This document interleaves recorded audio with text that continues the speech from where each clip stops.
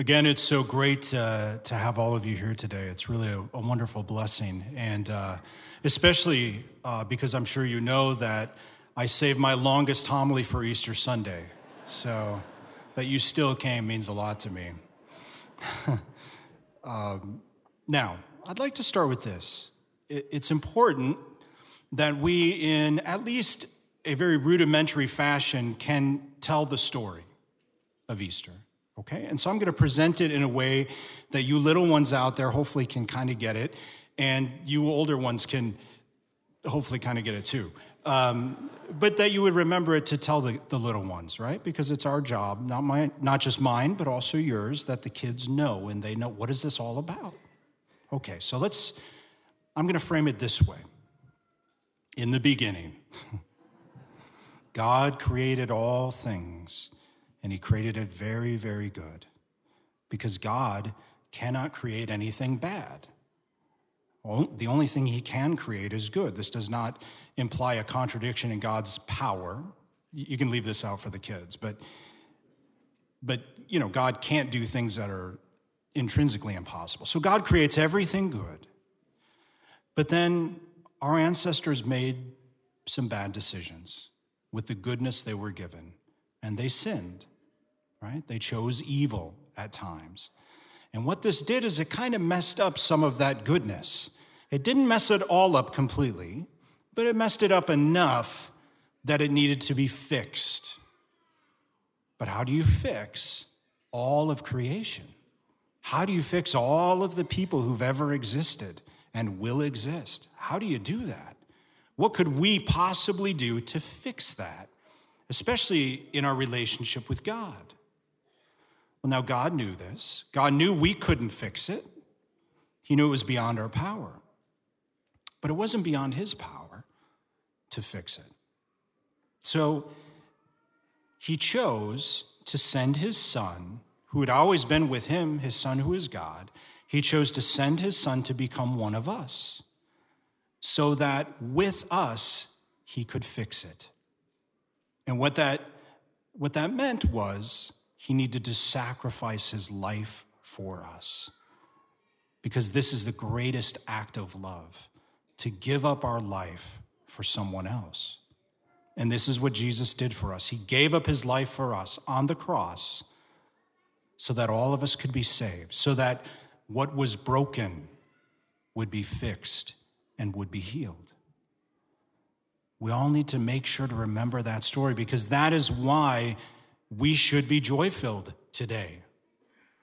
You might say, well, Father, you don't understand. I mean, my mother got us up and she said, you're going to dress in your best clothes and you're going to get to Mass. I don't care if we haven't been to Mass for 8 weeks or whatever. We're going to Mass. You might say, Father, you don't understand. Oh, yes, I do. Because that was my mother. And that was my experience growing up. You might say, well, Father, when did you start to enjoy going to Mass? About 4 years ago.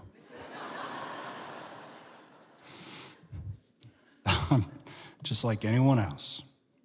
And the reality is that our lives are just filled with this imperfection, right? And sometimes we make bad decisions. Sometimes bad decisions affect us. Sometimes suffering comes from without. Sometimes it emanates from within because of decisions we have made. But I really, truly believe to become a joy-filled person is a decision. We decide to be joy-filled. Coming in today and you think, gosh, I don't have anywhere to sit. Somebody sat in my pew. I told you it was going to be busy. Somebody parked in my parking spot. Okay, there are 2,500 people here. That's amazing. Isn't that good?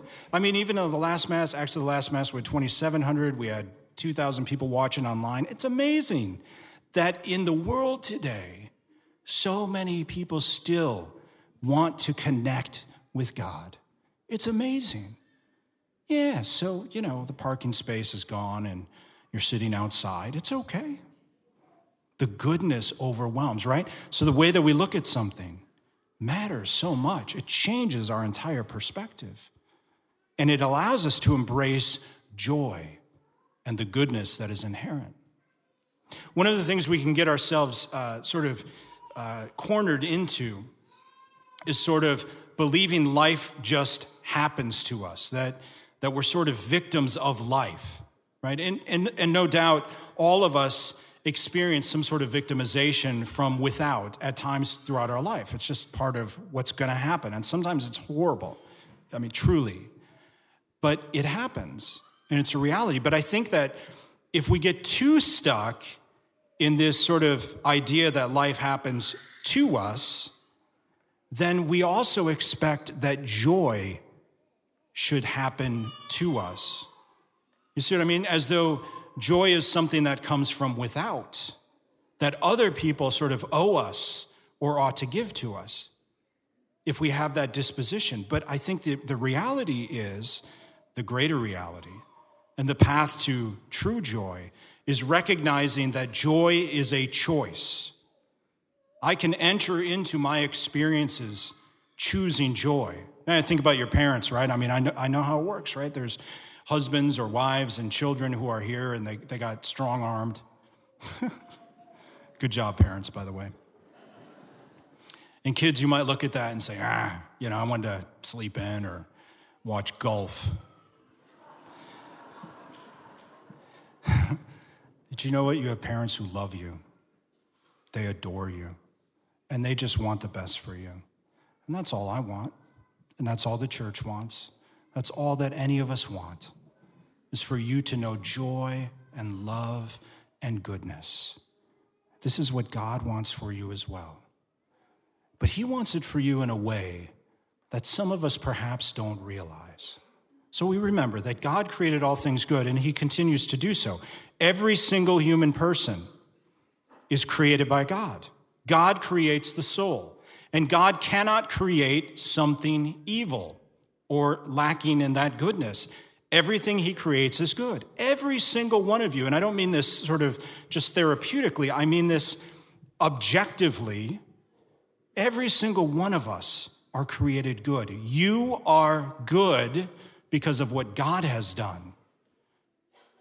And rightfully you would say, well, Father, I've made some bad decisions throughout life. Okay, but that does not take away your inherent goodness, not that goodness which was given by God.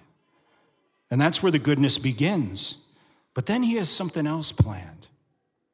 He has something else to give you. And it's something that he didn't even give our first parents before the fall. And what he wants to give each one of us is himself. He does it first in baptism. When our souls are configured, right? Spiritually, we are configured in a very special way to receive divine life, his presence. It continues with confirmation. It continues with the Eucharist we receive every Sunday. We're able to, every day if we want to. We're able to receive Jesus himself. You see, what God has in store for you is not just that you would be good. He wants you to be great. He has greatness in store for every single one of us. It's true. This is the church's teaching. It's what we believe. And it's not because of something we achieve. It's really about something we allow. Namely, we allow him to dwell within us. We allow him to make us great. We allow his grace to transform us and redeem us.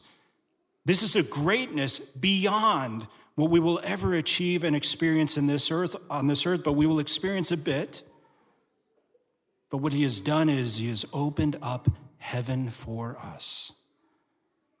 This life is going to be filled with those ups and downs, suffering and sacrifice.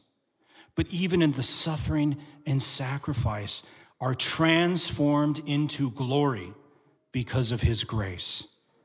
And when it's transformed, we look back upon it as gift because it gave a space for God's power to be made manifest in our lives.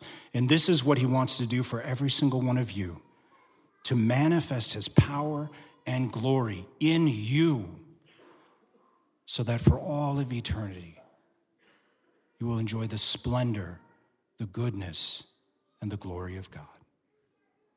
Please stand.